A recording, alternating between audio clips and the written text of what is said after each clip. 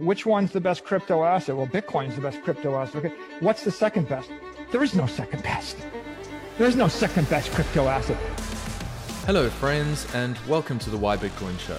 I'm your host, Dale Warburton. It's a weekly podcast on why Bitcoin matters and what makes it completely different to all other cryptocurrencies. If you're interested in Bitcoin and you'd like to distill crypto fact from fiction, you've come to the right place. All right. So today I have got Andy Pattinson from the Bitcoin Advisor. Welcome to the show, Andy. Thanks, Dale. Thanks for having me. Really excited to have a chat with you today. Yeah, me too. And I sometimes like to start by sharing a little story about how I first remember you and my first engagement with you. It was at Murrah. Listened to your impassioned presentation on self-managed supers and thought to myself, geez, man, I've got to do something about this. So yeah, we'll get into that. And then afterwards, we were out in that sort of beer garden area. And, you know, because I'm a South African, I was like spotting all the different tables in a way. I was kind of like, oh, there's the Brisbane crowd and there's the Sydney crowd. And I was kind of like a butterfly walking from table to table, loving it. And eventually I found myself in the Sydney table and I was chatting along there. And I just heard you having a really intense discussion around the challenges of parenthood. And I was just like, I love how Bitcoiners like go straight to the core. They have real conversations. And I was like, yeah, this guy's like, he was outlining some of your challenges and things like that, and being a parent. And, you know, I'm not a parent. I thought, you know, that's one of the stories that I used in a later article. And I didn't name you, obviously, but yeah. So anyway, that was my first sort of touch point with you, but stoked to chat today. Just from a background perspective, I always like to give the listeners a little bit of an overview of sort of who's on the other end of the mic. So if you could just give us a high-level overview of kind of who you are and your professional background, or give us as little or as much information as you're comfortable with. Sure, no worries. So I'm a POM originally from Nottingham in the UK. Spent about 10 years in London, a few years in Melbourne, went back to London for a little bit, and then I've been in Australia for about 15 years now. So I tend to professionally kind of think of my career in a number of different epochs. And the first 15 years was IT roles, doing, you know, project management, program management, head of IT style roles. I worked for some really amazing companies during that time. I was kind of lucky.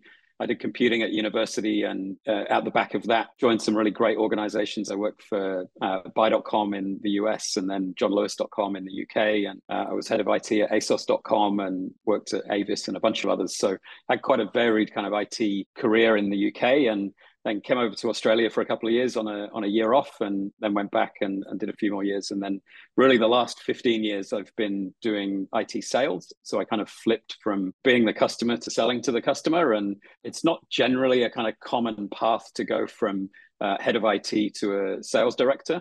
It's a bit unusual, but I actually found in myself that I'd been selling to, you know, the C-suite for years as the head of IT, trying to pitch different projects and things that we needed to do. So I got very kind of familiar to pitching to the CEO and the CMO and so on. So actually, I found it quite a natural progression to then go into IT sales. So I spent the last 15 years selling Salesforce implementation services for all sorts of different organizations. And really, for me, that's quite a consultative sell. So you're going into all these big companies and financial services institutions and banks and, you know, insurance companies and you name it. And you have to go in and learn how they operate and work out where you can add value and where your products can add value and how you help them get better at what they do. And there's a lot of commonality between businesses, but working across, you know, a huge number of different verticals, it's always fascinating to see how different organizations operate and what they have in common and how they're different and what, you know, systems and processes are regular and which ones are irregular, and how you can help them as a consultant, you know, improve their organization and deliver better outcomes across the board. So it's been a fascinating time doing that. And then obviously fell down the Bitcoin rabbit hole in about 2020, and now feel like I'm kind of entering the third epoch of my career and getting into Bitcoin. And that started, as you mentioned, talking about self-managed super and how to get how to get your superannuation funds into a self-managed super and Bitcoin.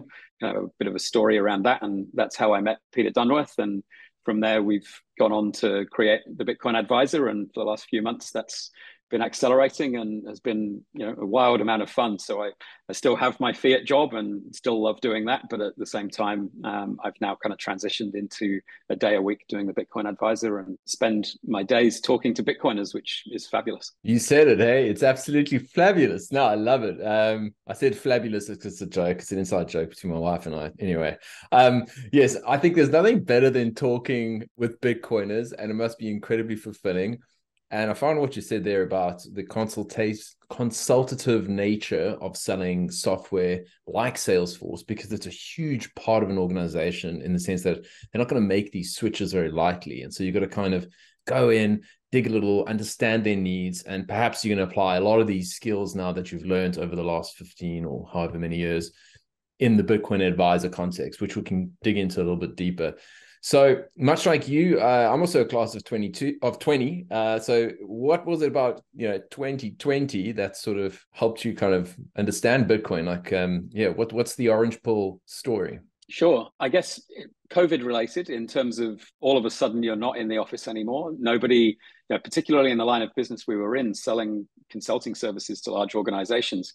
When the lockdown started happening, we were all like, oh my God, how are we going to sell this stuff to customers remotely? Like, I was constantly on planes, flying up and down to Melbourne, flying, all over the world, doing, all over the region, doing sales. You wouldn't be a week go by where I wouldn't be on a plane going somewhere and flying back and, juggling life and doing all of that. And then all of a sudden you're in lockdown and you've got time on your hands where you're not traveling. And I started, wanting to understand more about money and investing, and started getting, worried about my future and everything else and my kids' future.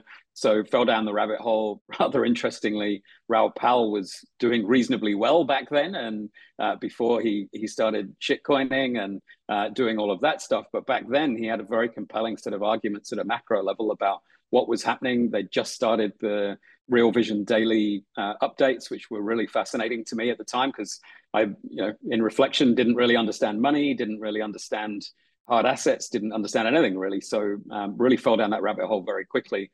So I'll credit Raoul with orange pilling me, even though, everything's gone very sideways for him over the last year or two. So that's kind of where it came from. But I spent a lot of time just getting very interested in Bitcoin and understanding it, and just started buying a little bit and then buying a little bit more, and then selling everything else I had and buying more. And then ended up looking at this pot of money in my superannuation, and I'm going, well, I want more Bitcoin.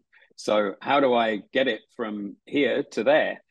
So I contacted my superannuation fund at the time, Australian Super, and said to them, look, I'd really love to get exposure to this asset. How can I do that?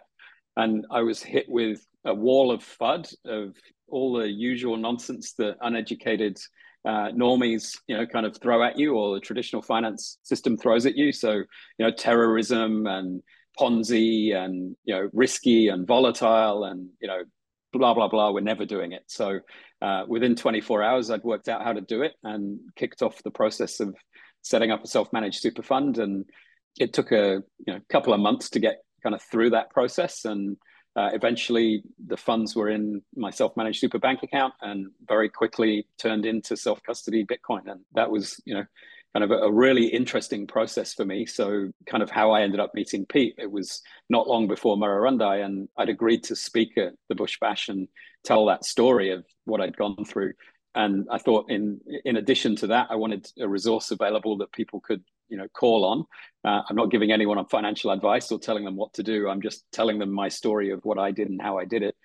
So I put bitcoinsuper.io together and kind of share that with the world. And that got Pete and I talking, and kind of the Bitcoin Advisor is the next step on from that. Brilliant.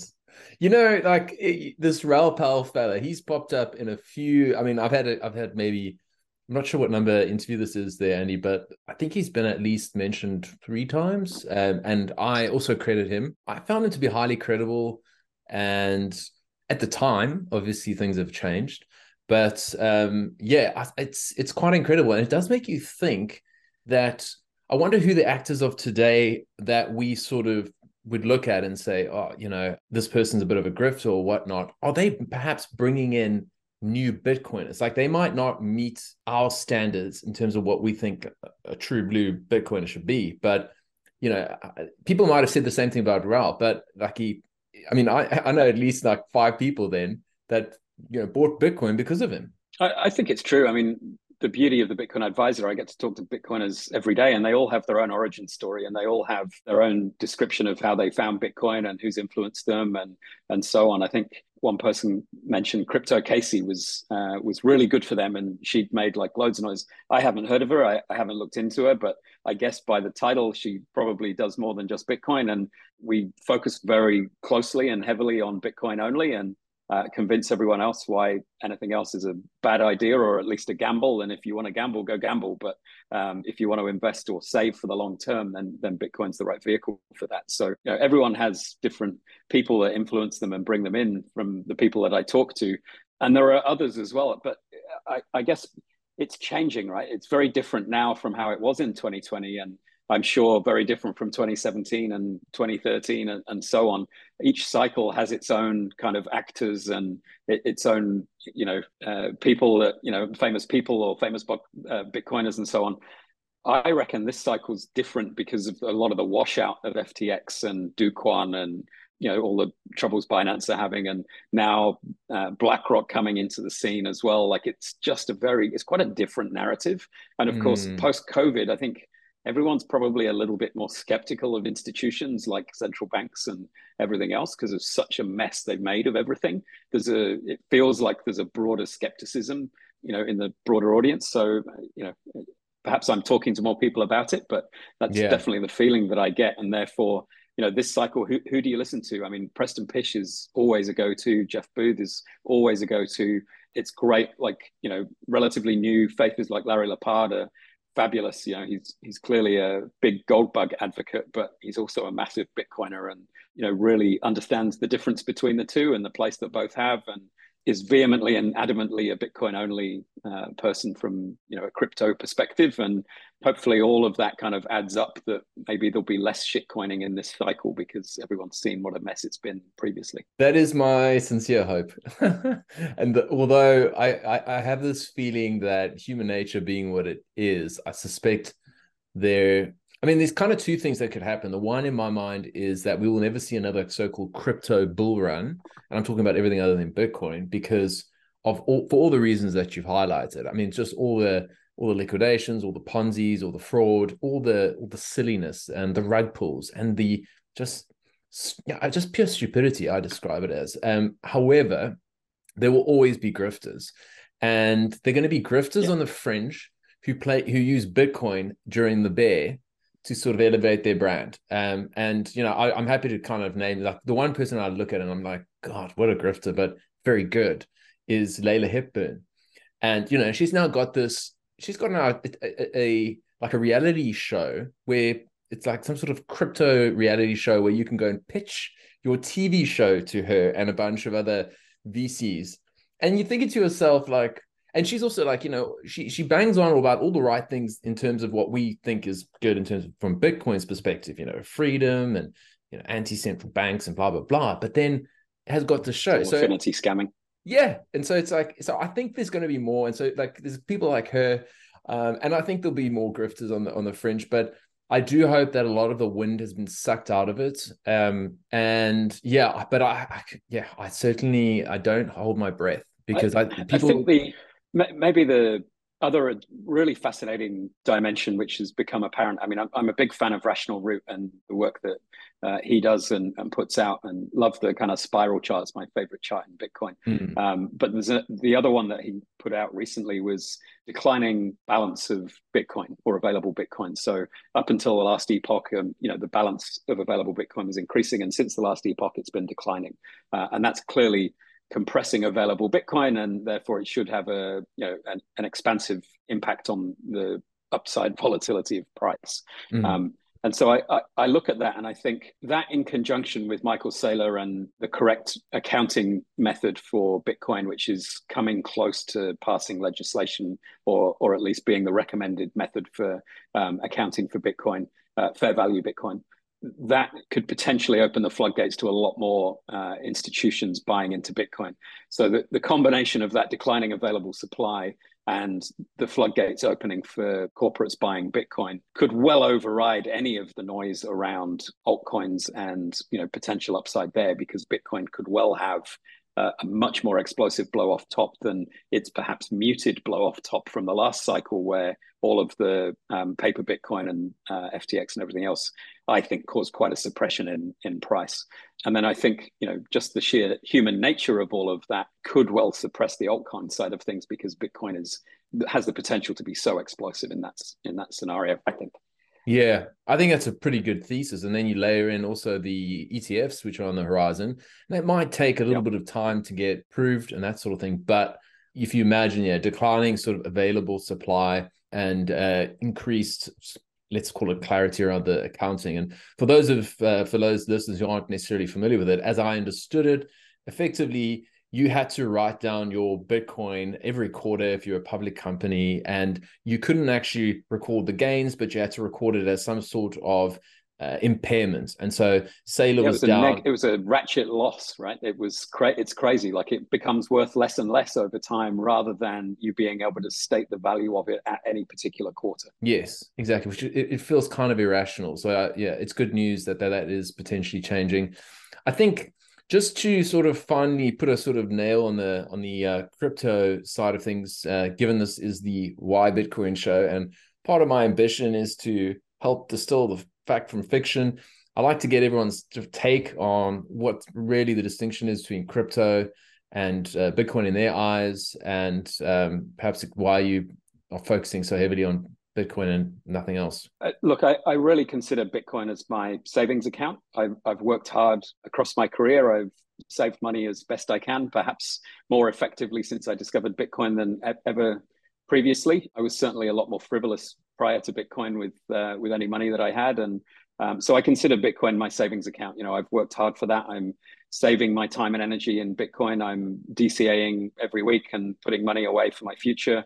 Obviously moved all of my superannuation into Bitcoin 100%, and every compulsory contribution that I get from my employers goes straight into Bitcoin. So I'm using it as a long-term savings account. And I think, being good friends with Peter and working with Peter, he has some fabulous price predictions and other things that make you think that it's certainly a very viable method for saving value. I look at the alternatives and alternative coins and the speculative nature, and they all have a very similar chart profile, which is shoot to the moon and then drop to the floor. And it's a classic pump and dump in the vast majority of scenarios. I see it as gambling. If you can get in early and sell at the top, then, bully for you. You might as well do that if you want to gamble, or you can pop down to the casino and drop some money on the roulette table and hope for the best. But neither of those methods are risk managed methods for saving money. They're methods for gambling, and you can get lucky and win, or you can get unlucky and lose. And it's likely that the latter is more common. So for me, people are into altcoins and gambling, then go crazy. But for me, I'm in this for the long-term savings and generational wealth and the ability to look after my kids and retire early. I think one of the things I often talk about with the self-managed super and Bitcoin, it could well be the difference between a retirement and not. Yes. Just sort of to zoom in a bit on that. So you're saying, like, you look at it as gambling, and frankly, I do too. I've got my own personal reasons, but could you maybe just expand that a little bit for people who might say, look, that's exactly what a Bitcoiner would say. And, let's unpack that. In what sense is crypto gambling in your mind? Well, I mean, it's all about counterparty for me. With Bitcoin, there's no counterparty. You save your money in Bitcoin, you self-custody the Bitcoin. In that self-custody scenario, there is no counterparty risk. All the risk is on me. I've invested my money in Bitcoin. I am looking after that Bitcoin. It's mine. If I invest into a crypto, there are counterparties at play. There are people that run those coins. There are people who decide on the issuance of those coins. There are market manipulations that we can't possibly understand that are going on all over the place. There's paper values of it. There are pre-mines of it. You look at Ethereum and how much they pre-mined of that. They've moved from proof of work to proof of stake. The Ethereum Foundation dumps coins whenever it needs to refund itself. It's a completely manipulated market. So you're gambling because you're taking a risk that the time that you get in, And whatever manipulation they perform during that time and the time that you get out, somewhere in the middle, you hopefully make money and don't lose money. That to me is very simple gambling. I much prefer the lack of counterparty risk and knowing that I self-custody my own money and nobody can do anything about that. It's under my control. Amen. Yes, exactly. It's like the rules are clear. Everyone knows the rules of the road with Bitcoin, and with all these other projects, you're dealing with rules made by humans that are constantly changing based on a set of criteria that you don't have any insight into. And to me, they're not inherently fair.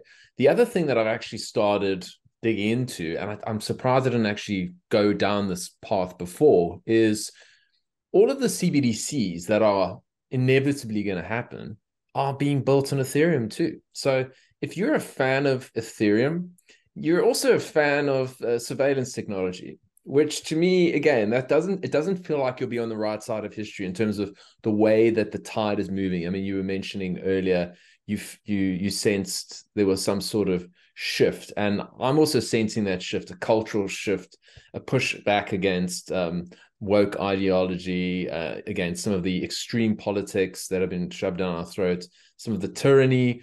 We've seen like all sorts of what they've described as, I'm putting in inverted commas here, your old far right parties that are increasingly gaining momentum around the world. And it also just strikes me as like, if you care about freedom and fairness, I don't know how you can support those type of organizations, which to me are pretty much companies. And touching on the Ethereum and CBDC thing as well, I've spent 25, 30 years of my career in and around software engineering and implementing systems and services and everything else. And I look at something like Ethereum, and there's that famous flow diagram of the different stages of Ethereum as they roll out since they moved to proof of stake. I look at that and it's just horrendously complicated. And you can do all your own research on Ethereum and see how complicated it is and how many times they've refactored this and changed the rules for that and changed the issuance for this and changed the way this thing works and that thing works and staking works and doesn't work. And they didn't even implement the ability to unstake your Ethereum until after they'd moved to proof of stake. Like, there's all sorts of craziness there. Now, a golden rule throughout my entire career with everything software related and implementation is keep it as simple as possible and no more than that. Yes. The simpler something is, the more elegant it is, and the more reliable it is, the easier it is to maintain, the more robust it is as a solution, the easier it is to test, and the easier it is to enhance, and the more stable it acts as a system. So I look at something like Ethereum, and I wouldn't trust my money with it under any circumstances. I don't trust that it's a stable thing. And you've seen it fall over time and again. It wasn't all that long ago there was instability in Ethereum.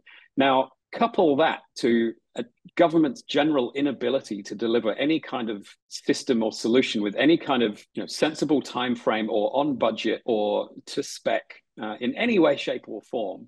You're building a very shaky system on top of a very shaky system that is doomed to being like an absolute disaster. So almost counterintuitively, I'm glad they're building CBDCs on Ethereum, because it's all going to end up in a pile of mess. Like, it's not going to work because Ethereum doesn't work and governments certainly aren't very good at doing IT. So the sum of those two things together hopefully dooms CBDCs to pretty catastrophic failure. Wow. Yeah, that is great. I mean, there's a quote that maybe you know it, but because I worked in software for a couple of years myself, and there's a quote along the lines of, isn't it like something, the more complex a system, the more prone it is to breaking, but complexity is like the enemy of, was it execution, or you've got something maybe. I don't know what I think there's a industry quote along those lines, and everything was around building the most, as you say, simple, reliable systems and not trying to sort of overcomplicate and over-engineer things. And even in the context of building websites, you really want to build them in a way with a code that's really clean so that anybody can come in later and understand what's potting. But if you've got some guy who thinks he's a genius and does all these little tricks and everything from day dot, somebody who comes in and looks at it later and goes, my God, what a mess you've created. So that's kind of my sense too, just from a technological perspective. And Ethereum is whatever Vitalik and the boys decide, because they are the ones who run the rules. And the sort of most egregious claim they make is that they're decentralized, because as I've had a conversation with Jeff Yu recently from Monochrome, and he was just saying, like, when people talk about decentralization on a spectrum, it's a bit silly, because the idea is like you're either decentralized or you're not. You can't say, binary. well, yeah, I mean, and so, from my perspective, like if you need to have 32 ETH to run a node, I mean, that's hardly empowering to the average person. So it means that everyone's going to be relying on these big servers or big users. And a lot of people know that I get particularly pissed off about crypto, because I worked in and I saw all the incentives and I thought, oh my God, it's everything I thought, but even worse. So yeah, because I had a layer of work in. So that's another story. But let's shift away from crypto. This is a Bitcoin show, and I'm fed up from crypto. I'm even getting hotter on the collar thinking about it. So, okay, Bitcoin Advisor. You sort of touched on earlier about like how you first got in touch with Pete Dunworth and sort of how that worked from, you did you had a Bitcoin super.io, just sort of outlining your journey and saying, this is how I did it. It's not financial advice, but it's pretty simple. These are the options. And yeah, talk to us a little bit about Bitcoin Advisor as a business and what are your different offerings? And then we can unpack those and go a little bit in greater detail. So the reason we kind of met was I've been talking about Bitcoin Super and the custody model that I arrived at for making sure that those funds were safe and secure, because it's a not insubstantial amount of money, your superannuation. I mean, I think the median amount that a male in Australia has is something like $164,000. So it's not an insubstantial amount, and there's quite a broad range in that as well. So sorry, can I interrupt you there? What age is that male? Just out of interest. That's across the male working age population. So clearly there's a broad range between 18 years old and 67 years old, the retirement age. But the median amount across that cohort is about 164 grand. Okay, so cool. You can expect a broad range in that. But as with the sixth wonder of the world being compound interest, clearly the older you are, likely the higher your super balance is. Anyway, long story short, I had to work out for myself the best way of custodying that Bitcoin securely, and ended up catching up with Peter just before the Bush Bash in November last year. And we got to talking about custody and the model. And it was a nice validation that what I'd come up with was the same custody model that Peter was deploying for his multifamily offices and for all of those families. And so we have a very similar model that we'd considered and had executed. And that kind of got us to talking. And one thing and another, a few months ago, we decided to expand on what Peter does with Net Worth Advisors and create the Bitcoin Advisor, which really does primarily three things. The first is collaborative custody, and we can delve into that model in a minute to help ensure that clients' funds are secured safely and securely, and there's significant redundancy in that model for their peace of mind. We then layer in estate planning, which again is quite an expansive topic we can talk about, which really, a lot of Bitcoiners work very hard to accumulate their stack. But a lot of Bitcoiners also haven't considered what happens if I get hit by a bus tomorrow. And if you get hit by a bus tomorrow, what happens to your Bitcoin? Does your spouse understand how to access it? Do your beneficiaries understand how to get to it? Do they know where your key is? Do they know where your seed phrases are? Do they know how the custody works? Will that Bitcoin end up as a donation to the network, or do you actually want your Bitcoin to pass down to your beneficiaries? And my inclination and all the conversations I have, everybody wants their Bitcoin to be generational wealth and an inheritance for their heirs.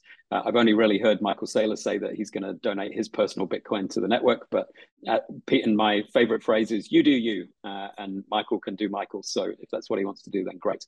And then really the third part is beneficiary education, or Bitcoin education in general. We find it's really important that your beneficiaries, whether it's your spouse or your children, at least understand the nature of Bitcoin, what it is, why the primary purchaser of Bitcoin is doing what they're doing.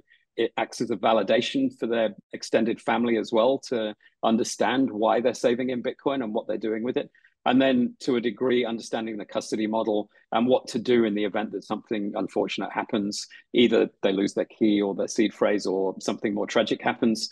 We then put all of the framework in place to make sure that not only legally does everything pass effectively, but also physically, particularly with Bitcoin being a bearer asset, you obviously don't want to lose the Bitcoin. So we have protocols in place that help families do that. And over the number of years since 2016 that Peter's been doing this, he's taken a number of families through that process.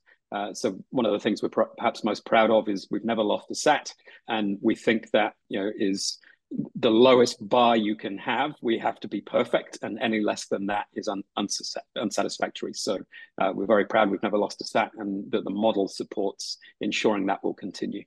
Okay, great. Okay, so there's a lot there. So let's start off with custody, because custody is, as far as I can tell, it's there are no solutions, the only trade-offs here. Yeah, that's quite a common phrase we hear in Bitcoin very often. Yeah. The sell, and I guess you could say the puritanical Bitcoiner would always say, look, I don't trust anybody else outside of me and my direct family, and I'm not inclined to give it to the likes of Casa or Unchained, or even the Bitcoin Advisor, however trustworthy you folks might be. Then there probably are people who don't necessarily trust themselves, or don't necessarily trust their family that they could do the right thing, and or also perhaps not as adversarial minded, if you like, and are more trusting by nature, and also want that additional security. What has been your experience when you're engaging with different Bitcoiners on that particular issue? I mean, how have you addressed that, the various trade-offs, and are you getting any pushback from like Bitcoiners, proper Bitcoiners, and saying like, hey, I don't want to give anyone my keys? Absolutely. And everyone is on that broad spectrum of level of understanding of how custody works and the importance of self-custody and the trade-offs. So like you say, there's no perfect solution for custody and Bitcoin. There are only trade-offs. So with collaborative custody, it's kind of a journey of understanding from the worst possible scenario is leaving your coins on an exchange. It's lazy and it's risky, and you're exposed to all sorts of counterparty risk that is well documented on lots of podcasts and discussions. So whatever you do, our primary concern is get your coins off the exchange. So then usually the next step for an individual is single sig and moving it to a hardware wallet. Now, I find one of the epiphanies I've had along the way, and the thing that was never explained to me that I had to work out for myself but have found immensely valuable, is to understand that your coins never leave the blockchain when you have a single sig setup. The coins are still on the blockchain, in the internet, on the Bitcoin blockchain, so they're everywhere and nowhere all at the same time. They are not on the physical hardware wallet. So when you create a Ledger account or a Trezor account or a Cold Card account and set up the wallet with that device, you're creating a new wallet on the blockchain, and you can move your coins into that wallet, but you are not moving the coins from the exchange onto that device. That device is just a key, and that key signs a sending transaction. And once I understood that for myself, I felt an awful lot more comfortable moving my coins off an exchange into a hardware wallet, because it's not on that device. So a lot of people carry a lot of paranoia of losing that device or the seed phrase. So they don't sleep at night. They get really concerned about it because they don't necessarily understand that that device is replaceable if you have your seed phrases, and if it breaks, you can recreate it using your seed phrase. And if you put your seed phrase in a few different places or keep it safe and understand the importance of that seed phrase, then you're a lot better off than leaving your coins exposed to counterparty risk on an exchange. So then the next generation on from there for me was to understand multi-sig, and that reduces your dependence on any one key particularly. So I use Unchained myself when I was learning this, and Unchained holds a key and I hold two keys. And it takes two of those three keys to sign a sending transaction. So I've got redundancy in the two keys. So if one of my keys breaks and I lose a seed phrase, it doesn't matter, because I can work with Unchained to move my funds if I need to, and I can swap out that dead key, for example. The next generation on from that, or the next iteration on from that, is what we do with collaborative custody. So in the scenario, you become a client of the Bitcoin Advisor. Dale holds a key, Bitcoin Advisor holds a key, and Unchained Capital holds a key.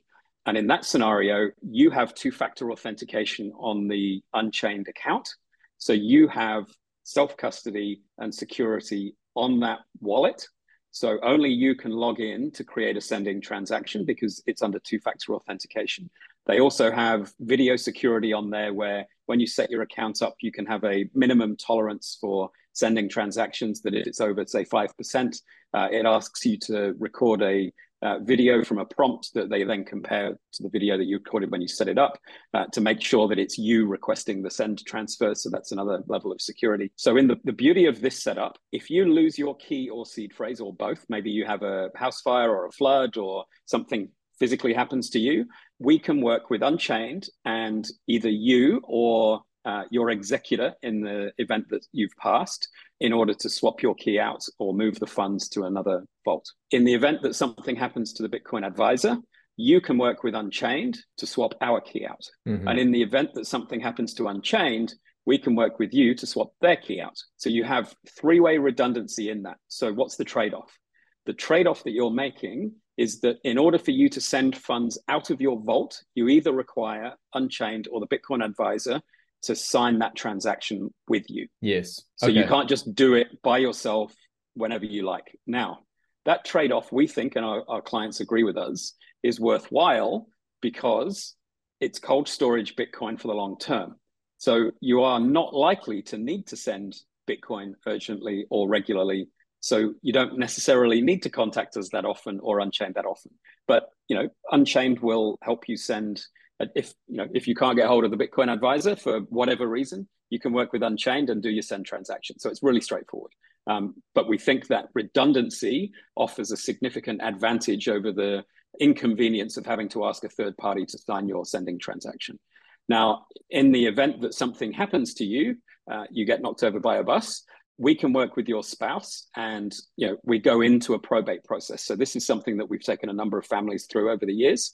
That probate process, we work with the executor of your will. We get a notarized death certificate, identification, and other things. We can then work with you or your executor and Unchained to release those funds to your beneficiaries. Okay, that's great. So when it comes to the fact that, let's say you've got a key, Bitcoin advisor key, Unchained has a key, and what prevents you from engaging with each other and conspiring against Dale to take colluding against you? Colluding against me is the fact that I've got 2FA. So I would get a notification that said, hey, this transaction is going to happen. Do you approve it? And you'd be like, no. Okay, so that's clear. Yeah. You're storing these keys. Now, how does one actually physically store these keys in a manner, whether it's you and Unchained? I'd be interested to hear, because I suppose, the lowest form of security would be if you've got a Excel spreadsheet with Dale's, private key, or what do you guys do from a security perspective? We don't know anything about your key. You just treat that as any other, like you would any other single sig or key. It's just your ledger or your Trezor or your cold card. You keep that to yourself. We have no idea about your private keys whatsoever, and shouldn't, because it's your key and your custody. Our key is a master key that we deploy across all of the vaults, across all the clients that we have. And we have very robust protocols around that key. So there are multiple copies of that key in secure locations. There are stamped seed phrases on 3 continents. So that key is super secure and resilient. And we can use that key whenever we need to help each client do whatever they need to do. So we do regular key checks with them. We sign regular transactions with them as payment for our services. So that's a secure key. And then Unchained have their own key management methods for their platform. So they can sign when they need to sign, should they be requested to. Okay. And in terms of your revenue model, I'm assuming it's a management fee. Talk to us a little bit about how that is structured, if you're okay to chat about that. And yeah, of course. What the sort of feedback has been like. Yeah, look, so investors generally who invest in all sorts of different products are used to management fees for those products.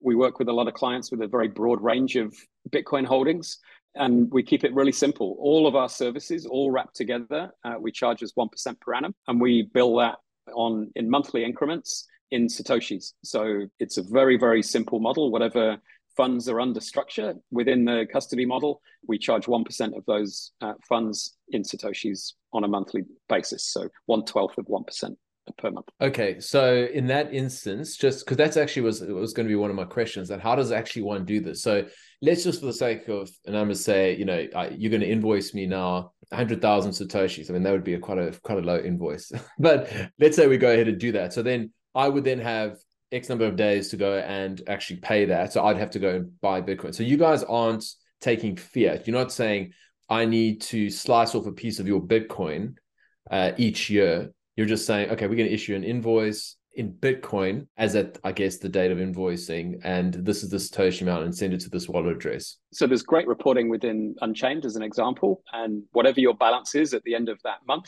1/12 of 1% in sats is the fee payable. Easy.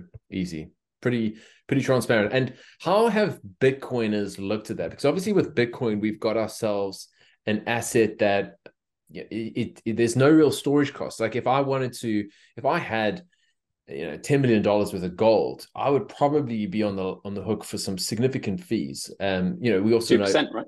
yeah. I mean, I've never sort of held any gold, but yeah, I mean, I know that it is quite significant. So if it's 2%, I mean, that's quite sizable. So how have you found Bitcoiners and their attitude or / appetite for the 1% fee? And perhaps you've seen a pattern amongst Bitcoiners in terms of certain demographics or something like that? Yeah, it's a great question. And really it comes down to the level of sophistication of an investor. So young and early Bitcoiners go, what, you want how much? And what if the price goes up? That means I'm paying more. And it's like, well, you still pay the same percentage in Satoshis. So if you're winning, we're winning. And if the price is dumping, well, our fees are dumping if you measure it in fiat. So that's why we do it in Satoshis, because we think it's a fair representation of the value of the investment. Now, established investors or older investors typically are used to paying management fees for investments, like 2% for storing gold in a vault, or 2.5% on a closed-end fund, or whatever it may be. So generally, their perception of 1% is acceptable. Like it's not a large amount. Now, the important part comes in. What am I paying for? Well, you're paying for the reassurance that there's redundancy in your security and setup, but also then the advice that we can bring to bear and the guidance that we provide around estate planning and the beneficiary education, which adds a lot of value and peace of mind. Now, there's a couple of kind of unintended consequences when you get these things right. So if you get the security right, people sleep better at night. So the custody model, once understood, is generally well received, and they understand the benefits and the trade-offs. When you come to estate planning, there's some really interesting things that you can do, particularly, if in your last will and testament, you can trigger a testamentary trust, which is an activity that happens on your passing, where a testamentary trust gets created and your assets move into that trust. You can then, as part of the setup for that trust, you can specify how you want disbursements to occur. You can use it as a framework, a particularly clever legal framework for protecting assets to ensure that, in certain circumstances, and I'll give you a very personal example. One of my best friends, his dad died when he was quite young, and they were quite wealthy, and his mum obviously inherited the wealth. She never changed her will. She got remarried, and then unfortunately she got cancer and passed away, and all of the family wealth went to her new husband, and none of that wealth went to Charlie and his brother. That was a really quite catastrophic situation for Charlie, and certainly you could imagine something that his father would have never wanted. So that scenario is completely avoidable by setting up the right kind of trust structures and will structures. Now, that's not something that most Bitcoiners or plebs tend to think about, because most Bitcoiners and plebs don't come from a background of wealth, and therefore don't necessarily understand those legal frameworks that are available to them to protect their wealth through generations and to set those things up. And Pete and I often talk about this, and Jake as well. We're targeting high net worth investors, but we're working with all Bitcoiners. So starting from people who are just beginning to DCA all the way through to substantial Bitcoin holdings. And my view is that anyone who owns a Bitcoin at some point is going to be a high net worth individual. So you ought to have at least the education and understanding of what these frameworks are to ensure that all the hard work you put into stacking sats puts it in a framework and a situation where it's going to pass to your kids. So you can do things like, for example, I'm a single dad with 2 young kids with me full time. If something were to happen to me, I don't necessarily want to dump a huge amount of Bitcoin wealth in future on their shoulders for them to deal with. So you can set disbursement rules up that, for example, when they're 25 or 35 or 45, they receive a percentage of the Bitcoin at that point in time. And I've specified that to only do that release at 75,000 blocks after that prior halving, because I know that will be, give or take, the peak of the bull run in that epoch. So that if they do get it and sell it, they're at least selling at the top and not at the bottom of the bear. Now, that's cool shit, right? Like, that's a really interesting way of making sure that, you know, if you're not around, all your hard work isn't for nothing, and you haven't just ended up donating your coins to the network. Nothing could be worse. Sorry, that was a long way of answering about fees, but I think the experience and insight and the ability to help clients set those frameworks and structures up justifies the fee. And if it doesn't, we give all of this information out anyway, and everyone can do it themselves. And, you know, that's our gift to the universe. But often a lot of people don't have the time, inclination, or understanding to do it. And it's a better investment from them to, you know, pay a fee for that service. And we hope that, you know, that adds value. And if people don't feel that it does, we're still happy to help them. We still don't want them to have their coins on the exchange, and we're still happy to point them in the right direction of a good lawyer who can help them get their affairs in order before they need them to be. Totally. Yeah, I think, you know, coming from a legal background, I absolutely can resonate with the importance of proper estate planning, because there could be nothing worse than having a situation where the state is administering your estate. I mean, that for me is the nightmare, because and so I've got a will that I've updated like 4 times, and now I think I need to update it again now that we're talking about it, because it's something that's always been on my mind. And I said, I want to make sure that when I die, this is like absolutely laser clear. And when it comes to Bitcoin, given the fact that we don't actually know in the future how sophisticated people are going to be, are they going to be able to access this properly? You know, I've explained to my wife like probably like 10 times, and I get this kind of glazed over look. You know, I've kind of said, here's the key. This is what you need to do. This is where you go. And it's just like, too hard in many instances. So I think a lot of people feel that way, and it does make sense. So I think there's certainly, I see a very strong value proposition. And also like the fact that you guys are actually, you're sort of promoting, you know, Bitcoin's core ethos, you know, self-custody. And at the end of the day, you are dispensing this information for free. And I think that is also part of the Bitcoin ethos. I mean, you know, like I give my time, and I really love what I'm doing, by the way, so I don't feel like it's a job or anything, but I hope that people find value in this podcast. And, you know, I think you guys, you do talks, and I know you you go to the Bush Bash, and you're at the Sydney meetup and those kind of things. So yeah, I suppose from my perspective, you know, without somebody, I'm like, and I suppose you guys are perhaps biased in the sense that you're selling something, in the sense that you're selling your services.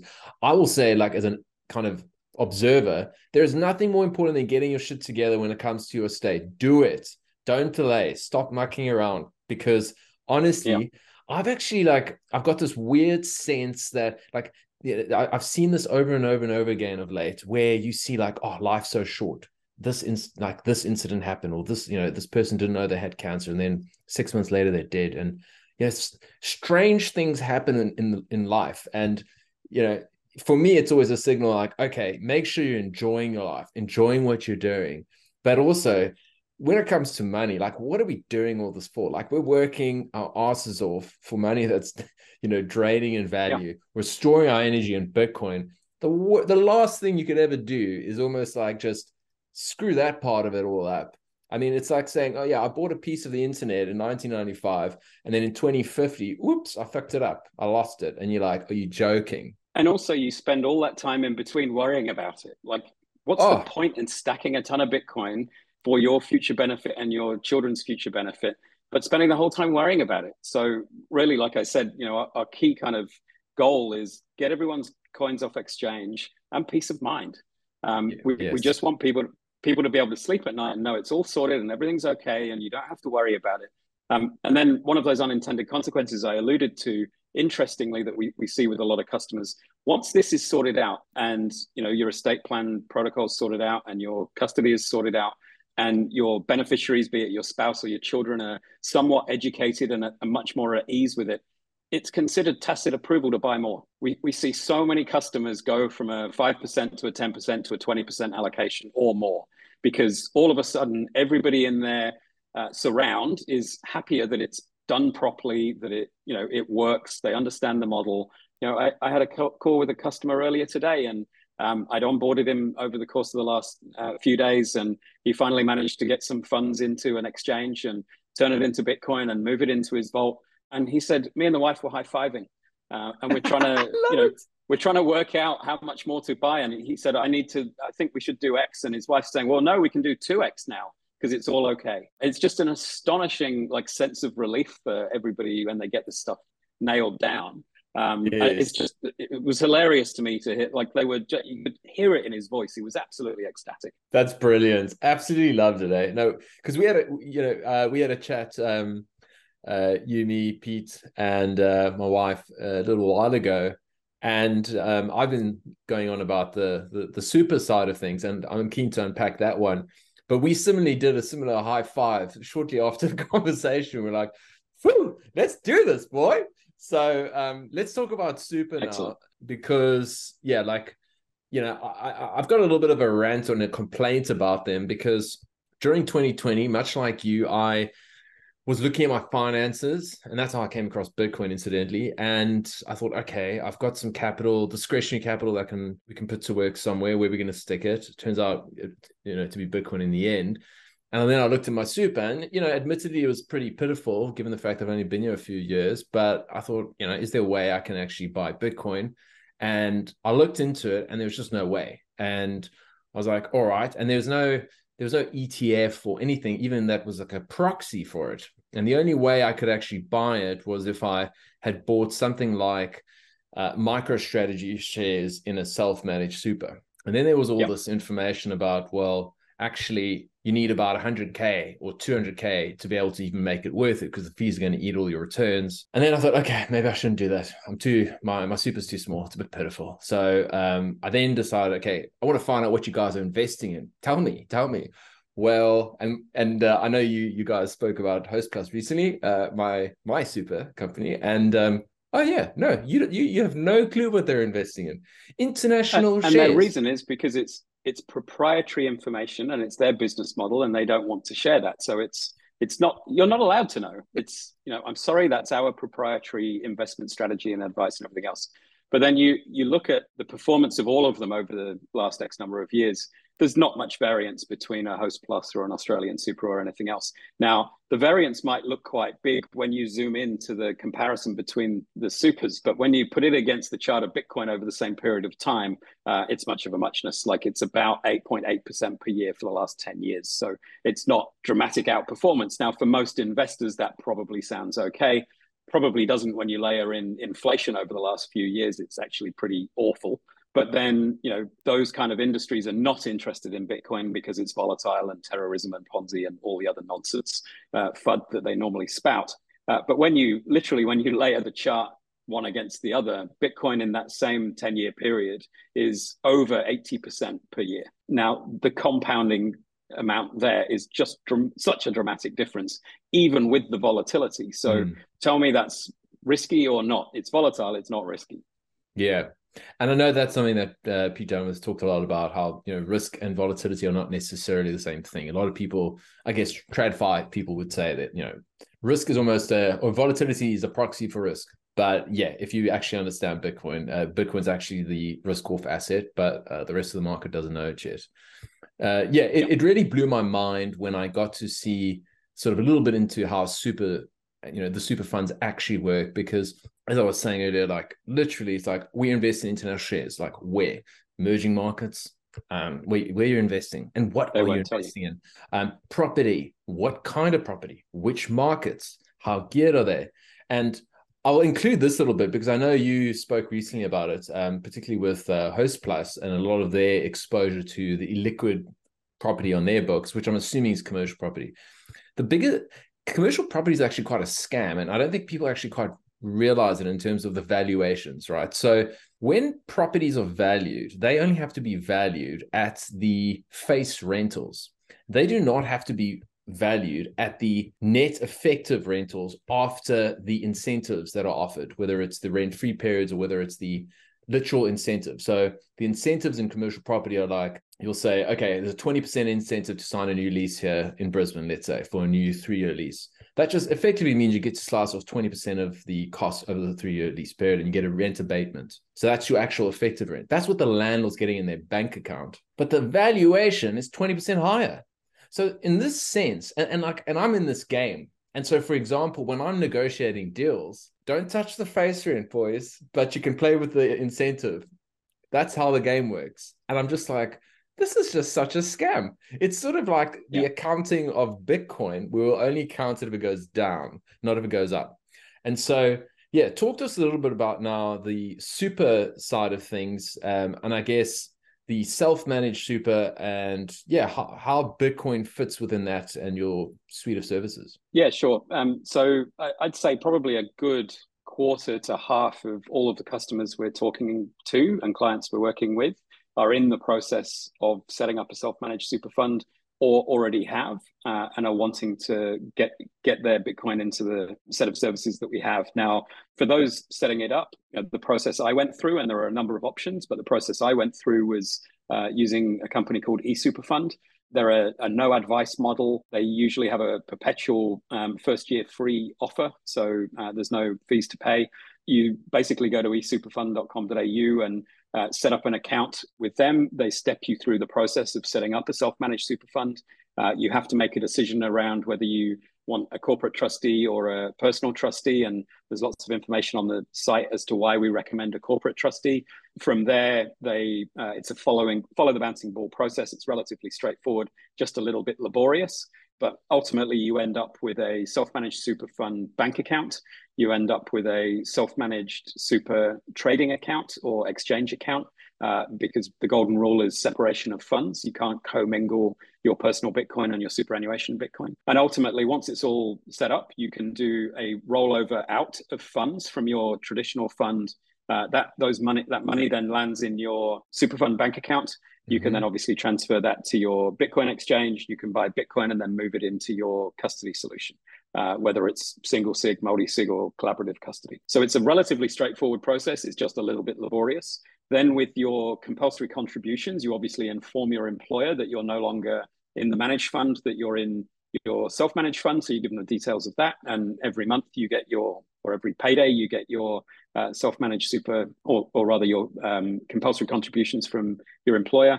You can then deploy that into Bitcoin. So I'm DCAing 12 times a year with Bitcoin. One difference, in a managed fund, you pay 15% tax as soon as you get paid your super. In a self-managed fund, you have to accrue that 15%, and you pay it once a year when you do your tax return. So that's a slight difference. Another thing that we often do, particularly for older customers, it's not a bad idea if they've held insurances in a managed fund for a long period of time, is to leave a relatively negligible balance in their traditional fund and move the rest out to a self-managed super, just to maintain those insurances. But again, anytime anyone does any of this sort of thing, everyone's circumstances are different. They really ought to consult with an expert or an accountant and understand, do I have the right levels of insurance? Because obviously people go through different stages of life. They downsize houses, they do all sorts of things, and don't need varying amounts of insurance to cover them for things to keep them comfortable. My personal scenario, I don't have any insurances because I consider Bitcoin my insurance. So I'd rather buy more Bitcoin than pay insurance premiums, and that's the risk I'm willing to take. So call me crazy. All right. A couple of questions. Something that I thought about was just in terms of keeping your Bitcoin separate. Would it, like a fair analogy be in terms of like if you had gold in your self-managed super, you couldn't go and store it in your own personal vault and mix it with or do it at home with all your jewelry where you keep all your stuff. It literally, you'd have to go to some sort of private vault, open up an account for the super, and then go ahead with that. That's kind of a good sort of analog version, right? Maybe an even clearer analog version. With a self-managed super, you can buy anything. So you could buy fine wines, you could buy art, you can buy property, you can buy all sorts of things. You just can't use it for your personal benefit whilst it's in your self-managed super. So if you buy a nice painting, you can't then go and hang it on the wall in your house. It has to be in storage as an asset to accrue in value or perform as a store of value for you. If you buy a property, it's in the name of your super. You can't live in the property. Now, the only exclusion to that is if it's a farm and it's a working farm, and that works that way. So, but same for fine wines. You can't invest in a fine wine collection as an investment and then start drinking the wine. It's an investment for your self-managed super. It would need to be in storage somewhere else, and everything else. So it's just a separation, so that the basic rule is you can't benefit personally from anything that's in your self-managed super. It is there for an investment and that purpose only. Yes. Okay. Yeah, that makes sense. And I don't know if you've had this thought at all, but again, I'm a bit of a Bitcoin psychopath, so the adversarial thinking is off the charts. And I've thought about this as a potential.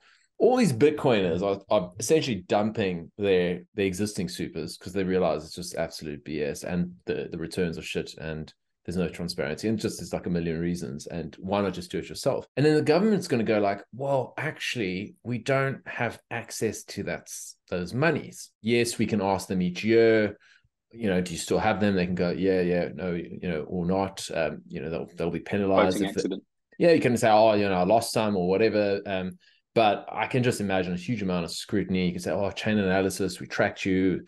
I can imagine the governments, because they can just print more money and they've got probably they'll never shrink. So they'll get more and more bureaucrats on the payroll just to kind of, okay, now that's my job. I've got to go and look for naughty Bitcoiners who might be spending their self-managed super. So then there's going to be a rule. They'll say, hey, you know what? You guys all need to sell it. And then you can buy this ETF. It's liquid. And then effectively you can't go with your wealth. If you wanted to pack up, like I can't take my super with me if I've invested in, MicroStrategy shares, for example. Can't just sell, take it in the bank account and bugger off.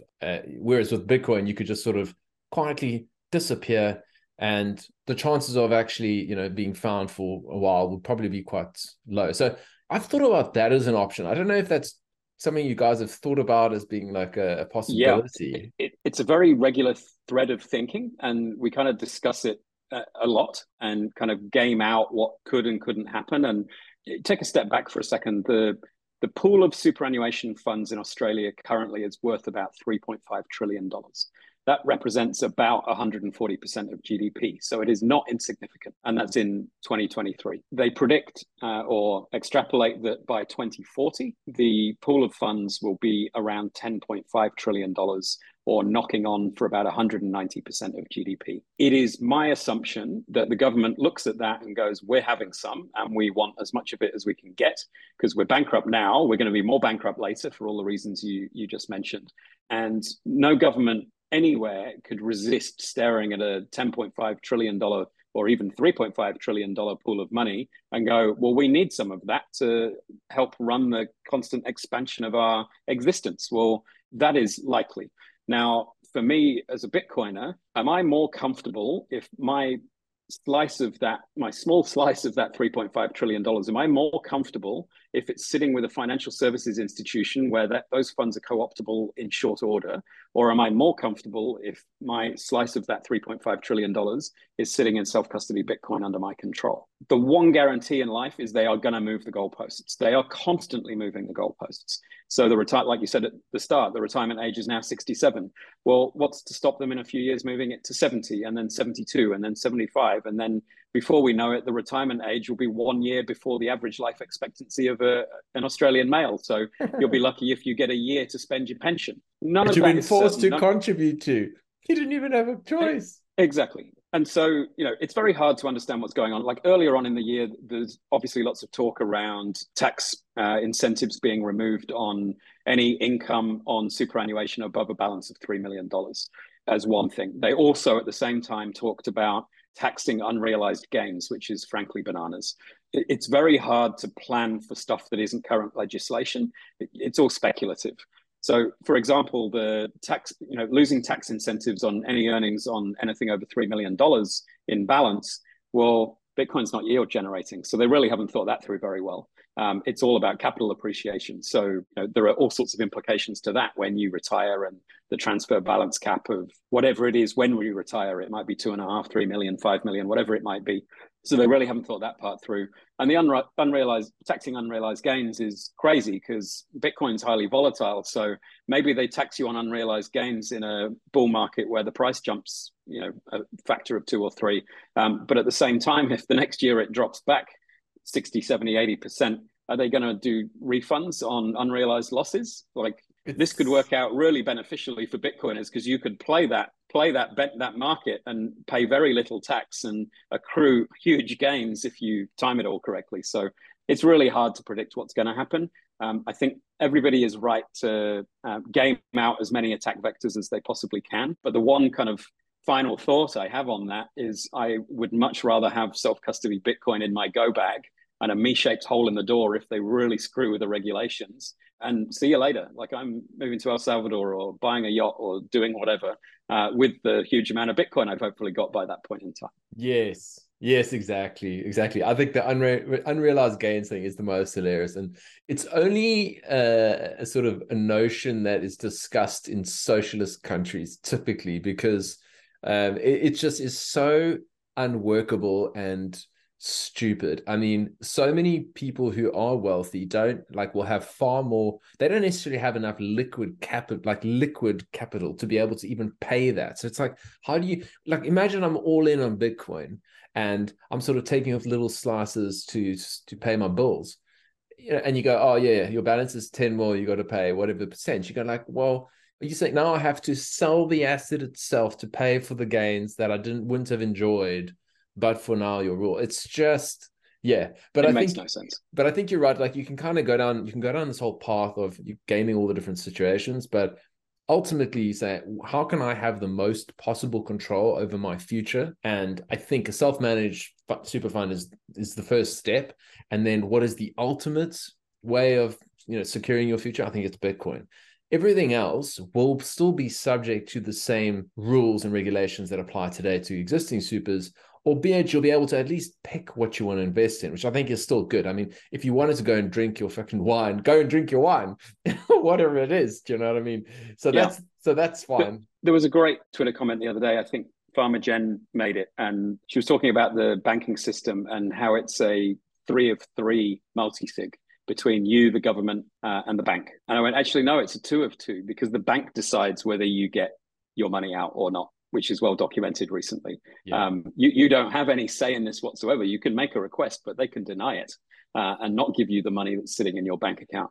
So to the point, I think the ultimate freedom and the whole reason we're into Bitcoin is because it's my money under my control in a self-custody situation. If I need to go, I can go and I can take my money with me because it's everywhere and nowhere all at the same time. Yeah. And even if in the worst case scenario, you had a situation where you had somebody who had a super and the Bitcoin advisor had a key, Unchained Capital had a key, and they had a key.